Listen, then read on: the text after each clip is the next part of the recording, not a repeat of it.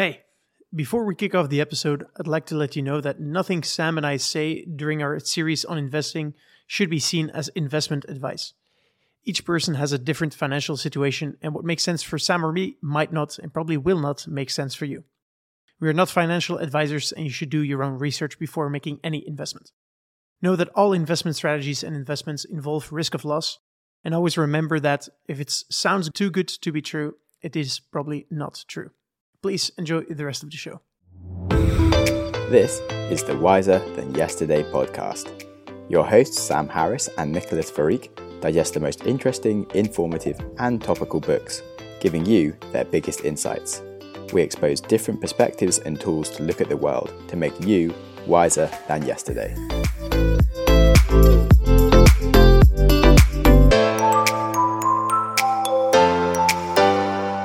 Hey there, and welcome to the Wiser Than Yesterday podcast.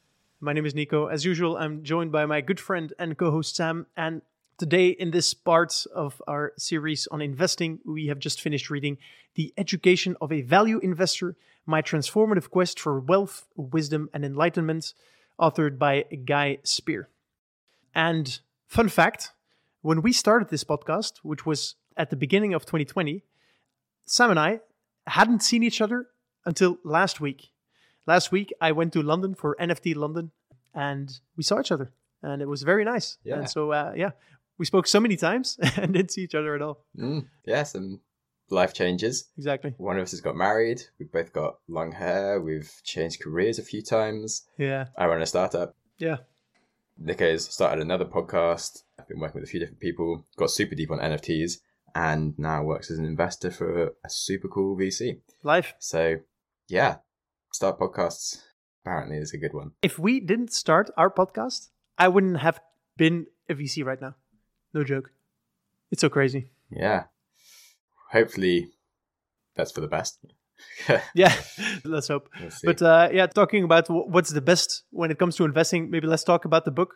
Sure. So, The Education of a Value Investor. You want to give us like a very brief summary? Yeah, The Education of a Value Investor is a brief but insightful book that is kind of the author's biography. It's got some tutorials around how to be a better investor, but also how to live your life and be a nicer person and optimize your life for you around how you work and the things you pay attention to. And he covers from when he went to university, he was quite smart and got taught certain things around economics and how the things work. He then went into banks and was like, oh my God, these things are really corrupt, but that's all he knew, and just carried on being in that system and thought there was a lot of flaws with the way they valued companies and things. He got quite into Warren Buffett was doing. He made friends with nice people who taught him to be a nicer person and then value other things. And he got into value investing because of realizing that the markets were not as efficient as he was taught, and that there was a lot of opportunities to see companies that really were valuable and invest in them. And he started focusing on that. A friend wanted to have a lunch date with Warren Buffett, which he managed to get by bidding on this charity auction each year that Warren Buffett does. And that sort of changed his mindset around what is valuable even more so. And he got really, really deep into value investing, became very good at it, and also learned about his own sort of flaws as a worker. He had the attention deficit disorder and set up an office that really worked for him. He lived in a city away from all the hustle and bustle and hype of all these other bankers getting FOMO about different investments, and just became a nice person. He also did a lot of writing of letters to everyone he knew or met, just sort of being a nice guy and bothering to follow up with things and offering to help people and stuff, and just tried to give as much value as he could wherever he went. And that really paid itself back in dividends. The whole karma is a true thing. It's a lovely book. And I felt confident that I could maybe do some more value investing if I wanted to, but I probably don't have the time to really get deep into companies. And definitely should do more writing of letters, which is something I used to do, and not so much these days. Mm-hmm. Maybe we should give a brief introduction to what value investing is. Yeah, we already covered it, especially in the book. That's this book. Yeah. It was a book by the first one, Benjamin Graham. Yes, right. Yes, we read that book. I've got it. I've got it here. It is The Intelligent Investor, and it wasn't the first book. It was the second in the series. Yeah. So basically, the value investing is very simply that you look at companies and you only invest in companies that you feel are severely undervalued compared to their actually valued. So underpriced, I would say. Yeah. So the market underprices Yeah. So based and actually on don't realize how much money they're making, what their future sort of potential is directly in the next few years, on their plans, and what the rest of the market is doing. If you think people are missing a trick and stuff. Yeah. So like something like Tesla, which is sort of massively overvalued based on how much it earns, and like is worth more than like the entire all other automobile companies put together, would not be something you would invest in because of it just doesn't make any sense financially directly. Yeah. Although as a brand, it's like crazy awesome. So that's a different type of investing, but it wouldn't be value investing. Exactly. So it basically boils down to investing in very boring companies, because boring companies are usually the one that like no one gets excited about. But these are often cash cows, companies that make a lot of money, but are still at very attractive valuations. And that's why, for example, people like Warren Buffett tend to invest in companies like railroad companies, which are extremely boring, not exciting at all. They never, like their revenues or profits never increase by more than a few percent. But it's very hard to fail as a railroad company because there's no competition. No one's going to build a new network of railroads to compete with you. And so they have like a very, very big moat. And as long as these companies are managed well, these are very attractive. And I mean, you're not going to 20x your money, but you are going to steadily grow, and you might 2x your money over 10 years, which is, I think, a pretty good result. Yeah. And it's done very well for Warren Buffett, for example. Exactly. But he's been doing that for literally 60, 70 years continuously. Cool. All right. So let's talk a bit about our takeaways from the book. What's one that stood out for you? I guess the initial one around like what you kind of get initially taught by sort of schools and your education systems, often not really that valuable in real life, and you get into real life and it's kind of quite different, and you can kind of have these sort of mindsets that you get taught that are not valuable for you, and you need to kind of question and always be learning. I mean, I kind of thoroughly agreed with that anyway, but it was nice to see his examples of stuff in an area that I maybe wasn't quite so aware it happens, around like what you get taught as in economics and finance universities and things.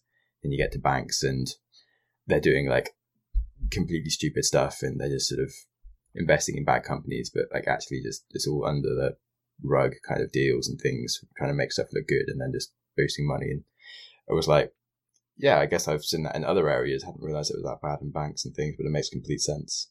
I found it very Talebian. So he basically got his graduate or undergraduate degree from Oxford in the UK, and then he got an Harvard MBA a few years after.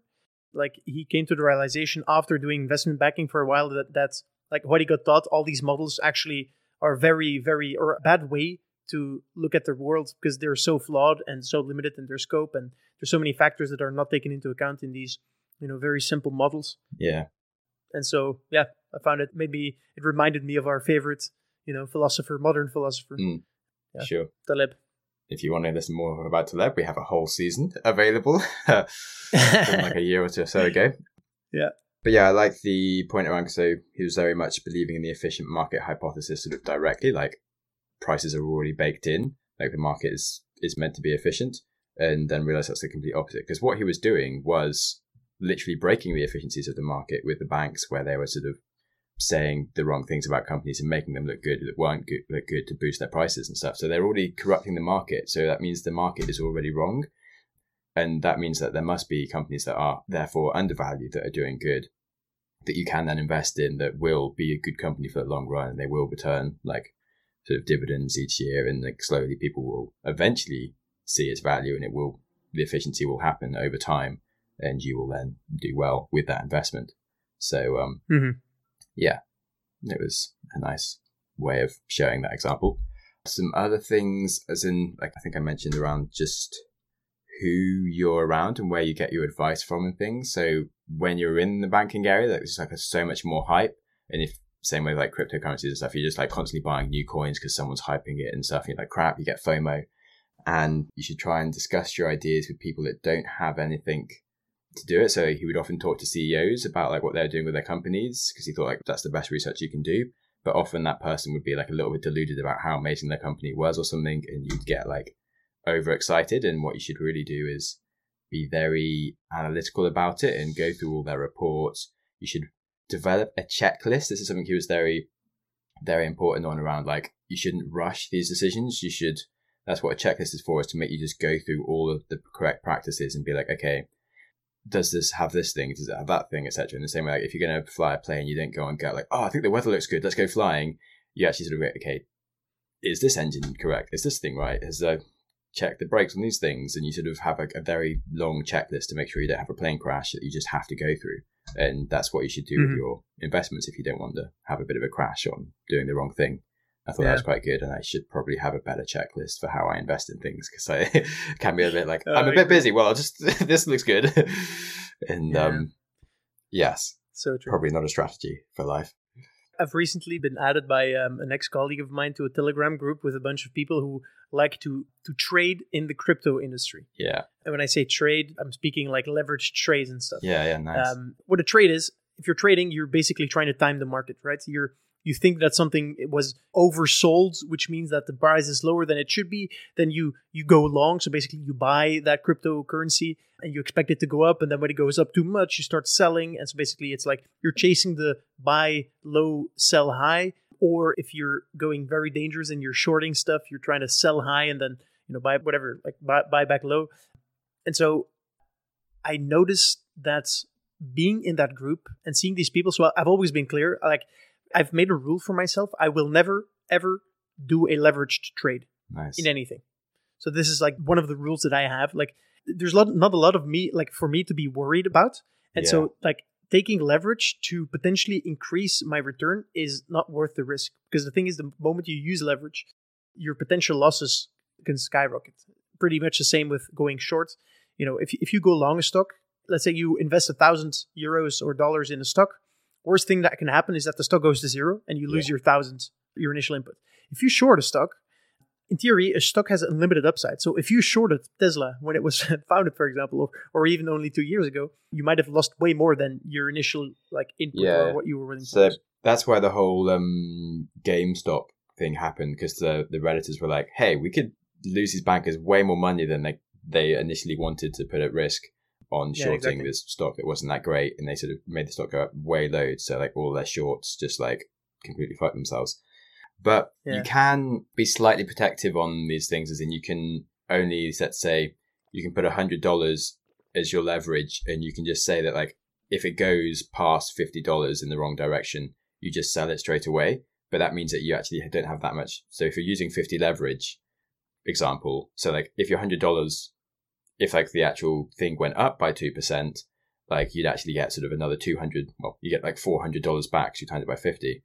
Maybe I've got maybe 100 back. So you times it by 50. But if it goes down by $1, you're already minus 50. So you have to sell immediately if it's gone down by 1%.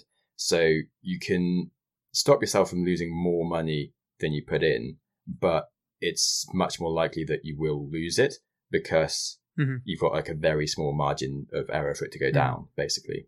Yeah, exactly. So, for example, for me, I'm a strong believer in Bitcoin. Yeah. And so I'm sitting on certain holdings of Bitcoin. And so in theory, I could say I could, as you said, leverage it because I'm a strong believer. But the thing is that it could be that Bitcoin in a few months is worth $5,000. Yeah. And so if you leverage it, it could be that your whole position gets liquidated and you end up with nothing. And so that's why, for me, I'm a long-only investor. So I just buy something. And if it goes down for a bit, because I'm not smart enough to time the market. Yeah. I also don't believe that.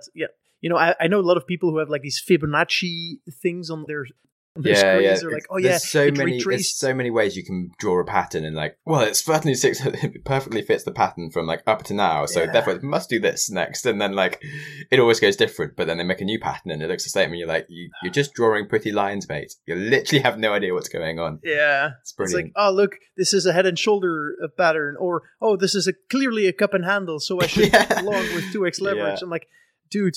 Anyway, so as I said, I'm in this group, and I can feel the influence. I can feel myself by just reading them. And also, the only thing they share is their wins, right? And exactly. Now and then they share I just lost a bit of money on this or a lot of money on this. But mostly they're I just leveraged this 10x and I rode it up, until I got 80 times my position back. And I'm I read it, and although I consider myself a fairly rational actor, I'm oh, damn, I want some of that as well. And so I guess if I would take this book to heart, I would just leave the group. I think it's going to be, probably strictly better for me as an investor. And I find that really and I think that's key to like almost everything in life, right? Yeah. The things and the people you surround yourself with are going to influence you more than you know. And I think it's Warren Buffett who said like the weighted average of your 5 closest, I don't know, maybe it's not Warren Buffett, big time. He probably thinks it as well. Anyway, so you're like the weighted average of your 5 closest friends, basically. Yeah, and it sort of makes a bit of sense, but like, okay, it's probably not that much. But like, if you live with someone that's musical and you want to do more music, you'll do a lot more music. If you live with someone that's constantly in crypto and you're kind of slightly interested in making more money, you'll be doing crypto within like a month, like for sure. And if you live with people that are constantly if you're friends with trading, me, if you hang out with me, you end you're up going to getting get NFTs. Like exactly. When it's your birthday, I send you an NFT. Yeah, that's how it goes. That's great. Handle that. Yeah. I have since been getting a few NFTs, but I'm like, actually, I'm starting to feel a bit worried at this point. I'm like, well, all the collection ones are just sort of starting to look a bit silly. I'm still trying to understand the gaming ones a bit more, but I just don't game at all, so I find it a bit harder to really, like, is this one that's like got a bit of good marketing, or is this one that's like fundamentally got some good marketing and people will actually play and use it and it's going to go up lots? So like, I trust your advice, but Sam, yes. I have a question for you. Today, starting from today, who do you think will have the best return over the next 5 years? People investing in tech or people doing value investing? Ooh, good question. I mean, from 5 years ago, probably tech to now. And so you sort of want to say the same? That's easy. Yeah. Looking back, it's the easy part. And you're like, forward. Well, is there a crash coming and stuff? Because then the value investing definitely makes more sense. And seems like we haven't had any major crashes for a while. The market's going a bit silly. And certainly on the crypto side of things, yeah. I feel like tech is just, because it's so much more scalable over a time window, has potential to explode more. So I would guess tech, and my own personal portfolio would be like split, as in like I'd have some in property, some in value investing, and then like being a young risky person, I'd still probably have 50% of that in tech with potential to like bigger returns, but maybe not, if that makes sense. Mm-hmm.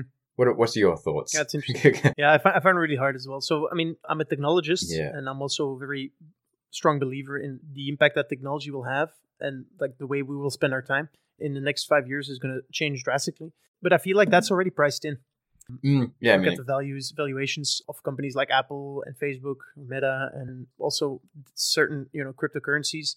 I feel like the pricing already assumes that they're going to reach this super high level, and so I actually think that overall value investing is probably a better strategy. Also, because I expect there's going to be like a major crash anytime, like soon, and so it could be that like both tech investors and value investors lose money, but the value investors will lose less money almost by definition because tech has like a larger beta, so it reacts harder to any market movements.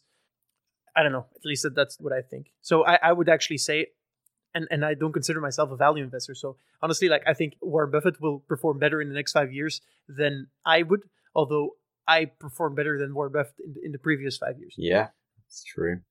That's because also like I'm just into crypto, and then I mean, yeah. So I just got lucky. Like I'm never like not as smart or as good an investor as Warren Buffett. So 5 years is too short a time frame to be able to, think about someone as a good or bad investor. Yeah, I think he talks about this in the book around mistakes are one of the most powerful forms of learning, and going through adversity just pushes you to your limit where you learn much faster. But you should recognize that you learn from things and do everything you can to learn from other people's mistakes. So we should probably try and actually really understand like the market bubbles of sort of 2000 and like how that went, because of people talk about, well, I lived through this, I lived through that. And you're like, I didn't. I mean, I lived through like the past crypto crash and like the 2008 crisis, and I sort of vaguely knew what was going on, like the 2008 one, but like not that much. And so like the more of these things you can sort of really experience and sort of relate to properly and have as like fundamental models in your brain, the better. So maybe we should go a bit more into some crashes and things in history, perhaps. Yeah. There's some lessons for ourselves in this season.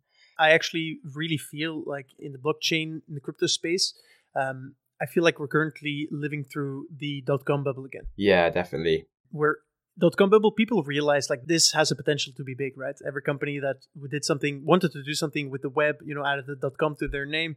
And like looking back, the internet did majorly change the way we lived our lives. Yeah. And that's going to be the same with the whole crypto craze.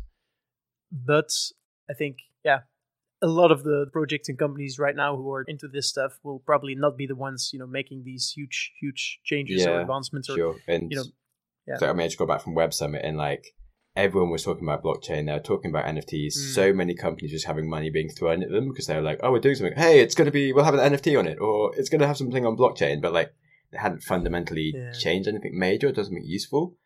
And like I sent you a good blog around like the whole technical adoptions of things and stuff like the web of, okay, it took a while for the banking system to move on to that thing, but you initially go crazy about it, but it's not actually being used and people overhype it.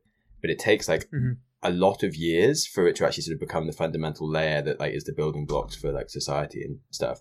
And so like crypto is very far away from being like the building blocks of what we do everything upon, but it will get there probably. Yeah. And will be super valuable.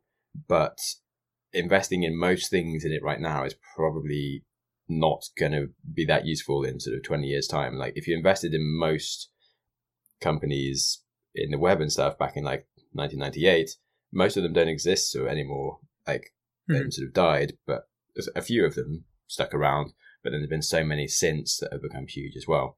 And you don't really know what it's going to get used for. Like when Steve Jobs first invented like the computer screen and things, and was like, well, people were going to use it to like manage like their recipes or something, and he didn't really know like exactly what it was for, but he knew it was the future and how like we would do things.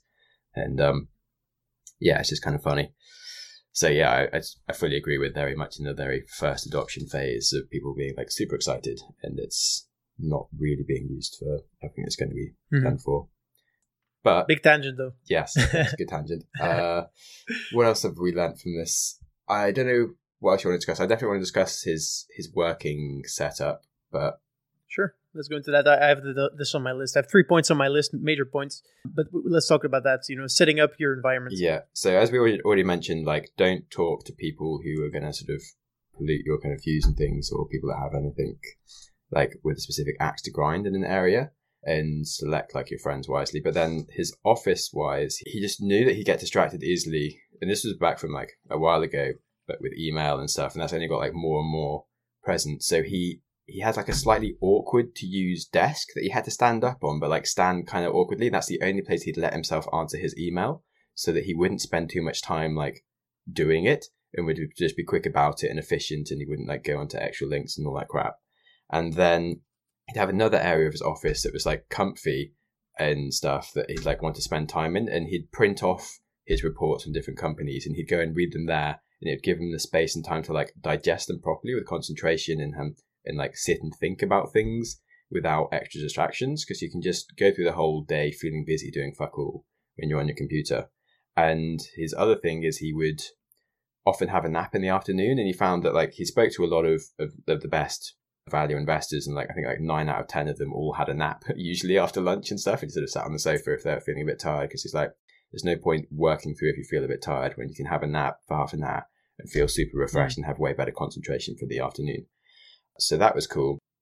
And then he also moved countries to be so I think he was at Switzerland or Austria, I can't remember. Zurich in Switzerland. Switzerland. Yeah. So he moved somewhere where he didn't have like lots of friends, and there wasn't like lots of events going on that he was excited to go and attend and stuff. So he had like more time for himself and being introverted and doing the kind of work that was the most valuable for him, which is value investing. So if you're someone that's extroverted or you're doing a different type of job, like obviously that advice might not be very useful, but working out what it is that you're trying to do that gives you the most happiness and rewards, and like what the actual real fundamental setup of how your life is, I think is really important. So I think that's one of the big decisions you can do, is like what your career is, where you live, who you spend time with, and like really going into those big decisions and thinking about them at a greater depth is really important, because you kind of just go through life bumbling along the way and just let life happen to you, and being a bit more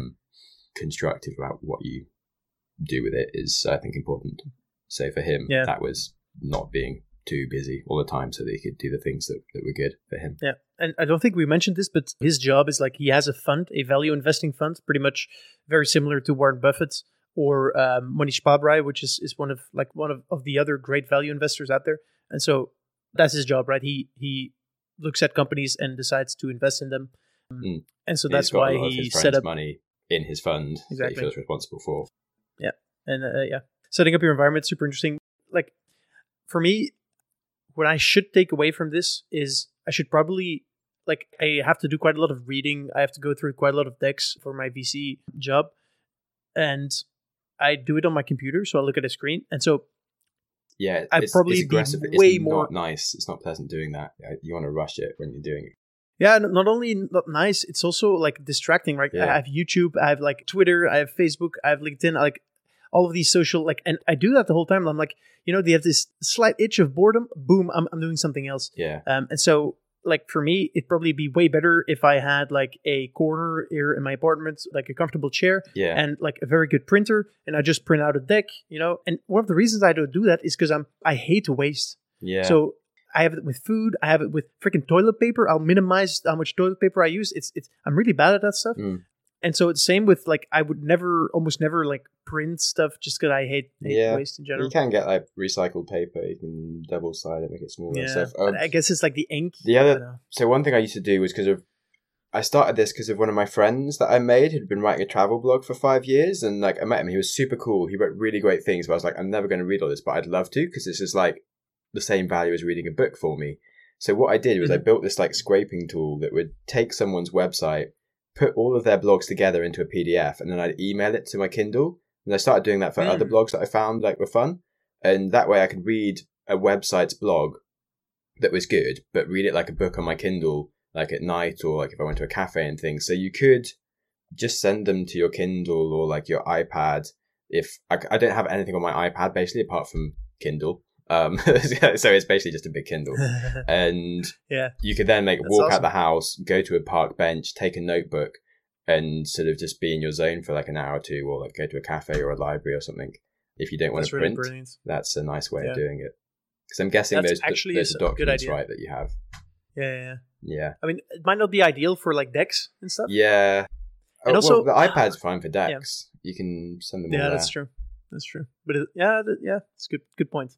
I like it. That's something I'm going to consider. Yeah. I mean, you can try it. Anyway, try around. Otherwise, yeah. Yeah. I agree. Good idea.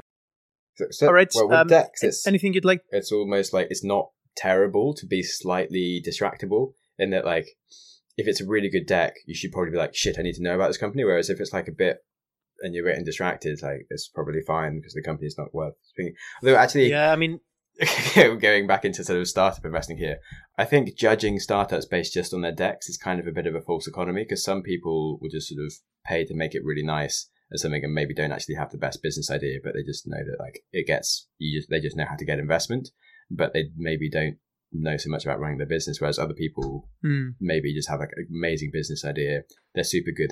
They're really focused on building their business, but actually like showing off to investors and things isn't such like a hot topic for them. And I think you can get swayed by decks and stuff. So anyway, untangent ourselves back, unless you wanted to discuss that a bit more. No. I was going to talk about one of the other takeaways that I took from his book. Sure. So he talked about different companies that he'd looked at, and he's quite open about some of the investments that he made that were bad. And one of the investments that he made was Tupperware. And so...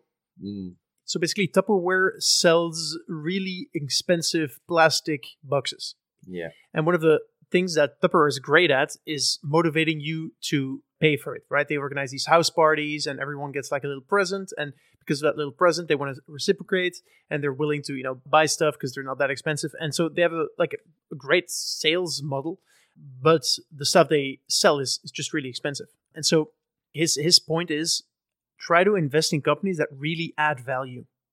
And for me, I mean, we've already discussed value a lot in previous episodes. And so that's like value is the word like I keep thinking about. And that is for me like the main driver behind my whole investment thesis is like, okay, what kind of value is being added? And I think like the way people assess value is changing, especially with our lives going more and more digital. So where something is valuable, but it's not tangible, and that's something that people still cannot get their heads around, hence NFTs and hence like the divisiveness around them. But anyway, that is really like something that I already had in the back of my head, but it's good I'm always happy, to read these things, smart people also agreeing and thinking about this. Sure. As to add a bit more context to their conversations, and they were one of the first ones on the market doing that, and they were growing really fast, and like it was like, okay, there's this whole like sales chain built in, people were doing these things. Then after a few years, loads of people just replicated it, and like it's just plastic. You can do it super cheaply. And so like it went through this really amazing brand hype, had the perfect brand, but then actually after a while people were like, well, I can still buy this other thing. I just want something to keep my food fresh. It doesn't matter. Like, and so you might say it's perhaps the same with Teslas, and like they're the brand leader, and like they sort of defined the EV car market, but all other manufacturers are going to build cars that are just as good. I mean, like Volkswagen, they build much more reliable cars in general. America has never, no offense, America, but your cars haven't been quite as reliable as the German manufacturers. I personally own a French car. It has broken the entire year I've owned it. And I'm not exactly the best car buyer, that's for sure. But Tesla currently, like, the cars aren't actually super reliable. They do what they can to really boost the marketing, like hitting the sales things, and they've always got like the fastest production car coming out that sort of makes them look super cool, but they're still growing as quickly as possible, and they're skipping some things. Whereas Volkswagen, I feel like, probably going to end up doing like perhaps better cars, and like Honda and those kind of people that have just been building super reliable cars for years and know how to do these processes will come on to the market with cars that are cheaper and as good and look cool. So can I give you counter arguments? Sure. Do you know what Tesla's marketing budget is? 0. Yes. But so they don't spend any money on marketing, which in like marketing is literally like it's useless, right? You don't add any value to the product that you're actually building. I mean, I'm not saying like it's 0, but they still host like ceremonies and do like big unrevealing things like Apple does with their sort of things, and they invested in having, well, actually it's a good investment, but like the way that they've done their car stores like in town, it's like going to an Apple store when you go to a Tesla, whereas like current car manufacturers like are usually out of town where it's a big sort of thing, and it's not actually the best way of doing it. People want to go and see it in the place where they actually are. People don't really want to go out of town to just go and try cars and things. So they're doing the right job with the marketing they're doing, even they're not even calling it a marketing budget. I mean, I still am an investor in Tesla more than I am in any other car manufacturer. I'm just saying, this is the value investing in the long term. You can see why so many sort of longer term investors are being like, Tesla's stupid, and they're shorting it as a theory. Yeah. I think this is one of the reasons why I don't think I'll ever invest in banks, for example. Yeah. Because I think banks almost add no value. It's highly unlikely for me to invest in a lot of intermediaries. Right? Like, I mean, the business model of banks is very complex, but one of the ways they make money is they take in people's money, they pay interest on that, and they give out loans, and people pay interest on them. And so people have to pay way more for the loans that they get than people receive when interest-wise when they put money in the bank, right? And that is, I mean, not exactly how it works. But so I think all of these types of businesses or business models are going to get disrupted with decentralized technology. And again, I'm talking about blockchain, I know. But there's going to be a moment where, Sam is going to want to have a loan, and I'm going to be the one giving it to him, and there's going to be no one in between. And he's going to be collateralized 80% with his Bitcoin, and that's going to work. I mean, it's probably not going to be perfect, at least not immediately, but that's where we're going. Yeah, for sure. And so think about value, and think about when you look at a company, like where's the value being added? I might have like gotten that insight from this book when I read it years ago already. Yeah, you do seem to stick to that quite well, mostly. I think it's been a principle you followed. Don't know what other things you wanted to discuss. I've got one major point otherwise from his general just investing philosophy, which was only buy a stock that you're happy to hold for the next 2 years and you're not allowed to sell. And if a stock tumbles just after you buy it, you just shouldn't sell it for 2 years if you are value investing. Whereas if you're not value investing, you're just much more at the mercy of FOMO and like, oh God, it's doing this, and you're kind of worried about what it is. Whereas if you've got like a long-term belief in something, you kind of just don't need to worry about it. And you shouldn't be stock checking the price all the time, because it shouldn't matter that much as long as it was more valuable than the price that you first bought it at. And he also, this is a bit difficult for some people, but he says you shouldn't buy or sell stocks when the market is open. So he sets his orders like irrelevant to what the market's doing. So I've got a pension sort of vesting thing where I can't actually buy or sell anything when the market isn't open. And it's like, it's a bit awkward.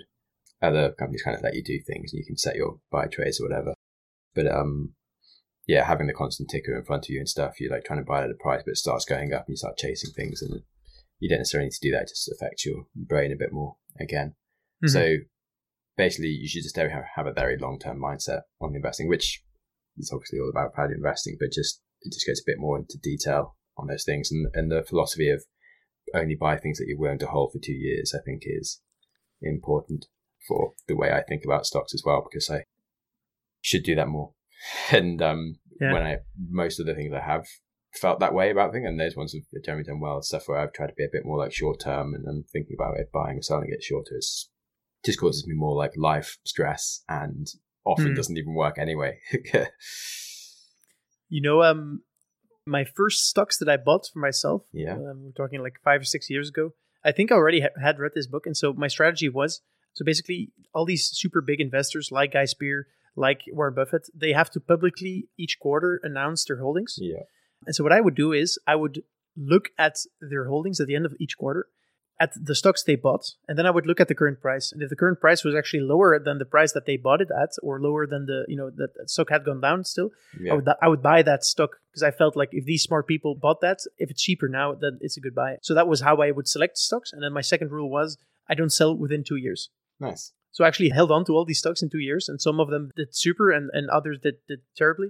Overall, it was not bad. Yeah, because I think Leb says, but like people often, it seems logical, and like I kind of did the similar thing when I started, but buying a stock just because it's gone down, there's a reason it's going down, and if you're not like researching the company as a proper value investor, because if they maybe bought something based on like what they thought is valuable, but then some news comes out, or like there's something else that they weren't expecting, that then sort of makes it go lower. Although like, they shouldn't still be holding it if they're thinking long term about the value of it and it's going to go down. But like a winner is more likely to still be a winner, whereas a loser is more likely to still be a loser. It's like part of the thing that Tleb talks about.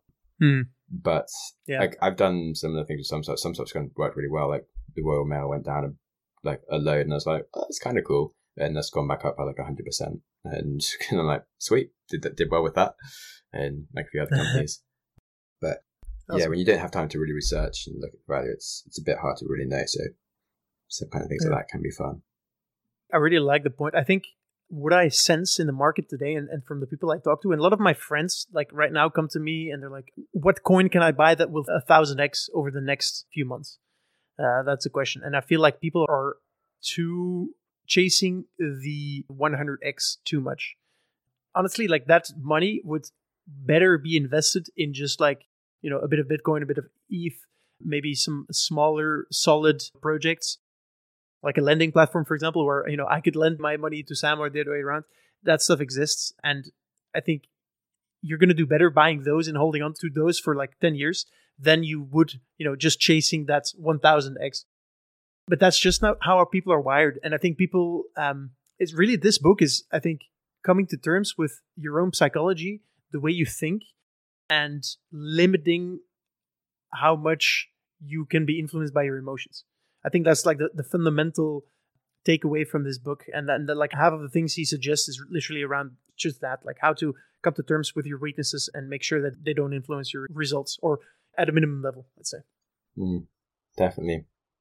Like I think because it's annoying to go and research and do these things, but certainly for like crypto or something, I'd love someone that I kind of trust who's to just have a fund that's going to like just invest in 10 projects that could like 1000x, but just complete like perhaps-ish, rather than me trying to work out what those 10 projects might be and then sort of investing in them kind of randomly and not having like a perfect, okay, I only want to put 5% of my money into these crazy 1000x. I could just be like, cool. That's someone that's sort of researching possible 1000x ones.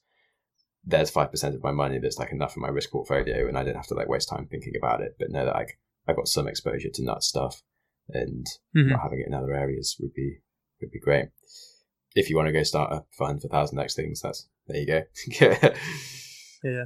I have two more smaller points. So one is don't buy anything that's being sold to you. I found that also very strong. Basically, it says like once you get a name in a city as an investor or as a fund manager, people will call you trying to sell you stocks. And so the best deals are the ones that don't need to be sold, I guess, right? It's pretty much very similar in VC world. If a company comes to me out of nowhere asking like, oh, we're fundraising, you know that on average, that deal is going to be not as good as a deal that you hear about from another investor that they're already, investing in, because they know the founders, and the founders are like in stealth mode, starting a business, and, investors are literally chasing them or asking them if they can invest. And so, yeah, I found that also a very strong point. And always, if someone is trying to make you invest in something, think about why they're trying to get you to invest in it.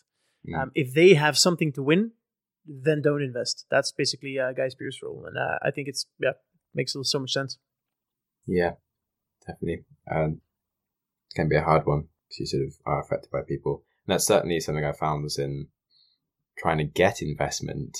It's harder over Zoom calls and things when people are a bit more at a distance and they've got like lots of other stuff that they can kind of review analytically. Whereas like in person, people just like, oh, this person's nice. I like them. I want to help them and stuff. And they're more likely to invest in you.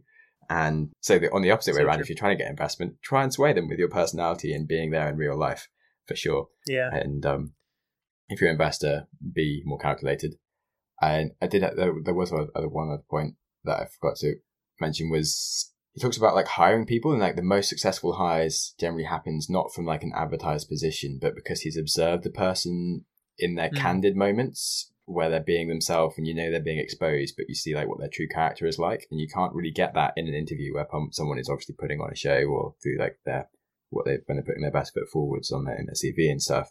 But if you can see them somewhere else beforehand and be like, wow, that person's great, and then hire them and stuff, that's cool. And that's part of also why he was like sending letters to people that he thought was good, is just sort of show like, hey, he's a great person, and just always be nice and helpful to people. And if you are just like that all the time, you're more likely to have people realize that you're great and try and offer you good positions. And or like we met your friend David, who runs a games company, and he spoke about like how he hires people. And I'm like, well, I've got one friend that would be perfect for the kind of people like that. So I recommended him because I've seen him in his candid moments and I know that he's great. And like fortune is more likely to come to him because if I just know that he's great and would recommend him to anyone. Whereas other people that I've spent a lot of time with, I'm like, okay, fine, but I'm not going to sort of go out of my way to recommend you to someone because you haven't like blown my brains with how great you are, kind of thing. So true. My the best colleague I ever had was in previous company, the payments company, and so he was a student, and this happened before I even joined the company. But so he was a student, and he was writing a dissertation about payments companies, and so he got in touch with the founder of the company, and the founder of the company, like after one meeting, decided, okay, so you're gonna work with us, and it doesn't like we'll figure out what you're gonna do, but I want you on my team. And that guy, like, his name is Ken. So Ken, if you listen to this, massive shout out. You're awesome. That guy is honestly like in any type of company I ever built, like I'm going to try to get that guy on my team because he's freaking awesome. Yeah. Like he will work his ass off to make shit happen. And that's so inspiring. Yeah. I've met a few people along the way now that I'm like, they're on my list of like, just hire them as soon as you have the chance. It's like, exactly. They should be involved. Yeah. Nice. Yeah. So many good people out there. Cool. I'm glad I made that point. Those were like my main takeaways from this book. Do you have any more, or should we go into rating? Oh, nice quote around temperament is more important than IQ when it comes to investing. It relates to everything we've just spoken about anyway. Then having structural ways of doing things is an advantage. Man, there's actually more interesting stuff in this than you think, right? Yeah. It was dense, even though it was also very readable. Yeah. Good book. Yeah. Yeah, I through this conversation, and we've had this, right? Through talking, we're like, there's more in this than what you thought initially, and then it increases the score. Anyway, I mean, yeah, I think I discussed my main takeaways. There's actually like a bunch more in there. So yeah, that's but it's good for me. I mean, we're already at almost 50 minutes, so perhaps it's time to. One final quote: greed can be good depending on what you desire. Which, if you're desiring trying to make the world a better place or do something valuable for your friends, being a bit greedy about it is, I guess, good. And being greedy with your time, like going and living in places where you have more time for yourself, giving it away the whole time to others. Makes sense. Again, like relates to everything else already, but just a different way of looking at it. And now let's do some reviews. Nico, what's your score? I always go first. I don't think it's fair. That's what. Okay. Man, isn't it better to go first than you're not biased by the other one? Okay, so I'm going to give this book. I think this book is, this is one of these books that you can have anyone read, I feel. It's an easy read or an easy listen, and you don't have to be like an investor to take stuff away from this. And so I'm going to give this book an 8 out of 10. It's not like mind-blowing, but it's a nice read, and I think the lessons here are great. For sure.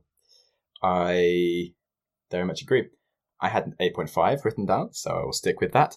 It wasn't quite like a 9, like everyone should read it. I think it's one of those books that maybe I could have read when I was younger and actually like missed a lot of the good things. As in, I did find, but maybe that's sort of general maturity anyway. But I don't think it's necessarily perfect for everyone, and perhaps like How to Win Friends and Influence People is a bit more like how to be a good person and sort of be valuable, and a bit more tools for it. He sort of alludes to a lot of stuff that if you're ready for it, you can break it down, and like there is lots of great things in it. But yeah, it's super readable, really good book, lots of insights. I think most people could read it and enjoy it, even if they weren't crazy into investing. I felt like a little bit missold, but I thought I might understand a bit more about value investing from it. He doesn't go into it that much. And the way I expected it to be to what it was a bit different, which is like a mild negative point for me, but actually it was still great. So I'm not at all disappointed that I read it in that sense. So anyway, 8.5. Right. That was my cool. Score. Good score. Cool. Good score. All right. So that's this book then. As our next book in this series on investing, and I feel it could be like a long series, so we haven't yet decided all of the books we're going to read. There might be a few. Anyway, so the next book is going to be The Psychology of Money, Timeless Lessons on Wealth, Greed, and Happiness, written by Morgan Housel. Sam just sold me on this book, so that's what we're going to read. Very excited. I mean, I haven't read it. Yeah. I've just a framework for how to think about money, I think, is really important because I agree. Basically most people equate money to happiness, like pretty linearly, but they then sacrifice happiness trying to get money, and they completely mess up the whole like life success and enjoyment actor, and trying to work out how to do that in a correct way. I think is great. And just like I think we all had like friends or people that you've worked with or something that just seem to act very irrationally around money, do odd things, and it can mess up like relationships and lots of different stuff. So I think it's great to actually go deeper into the psychology of money, and there's a book about it, so let's read it. Yeah. All right. So make sure if you want to read it with us, it'd be great. Feel free to let us know your thoughts. If you have any recommendations of other books that we should read, you can let us know as well. Yeah. With that, that's the episode. Thank you so much for listening. Feel free to give us a good rating if you enjoyed. Share with your friends. And look forward to speaking to you in the next episode. Cheers. Thank you for listening to our podcast. If you like what you heard, feel free to give us a rating and share with your friends. If you'd like to ask us a question or give us a comment, feel free to join us on Reason. Reason is Sam's startup that is building a social podcasting app. It is a place where Sam and I listen to podcasts and share ideas and insights. It'd be great if you would hang out with us there. Thanks again, and speak to you in the next episode. Cheers.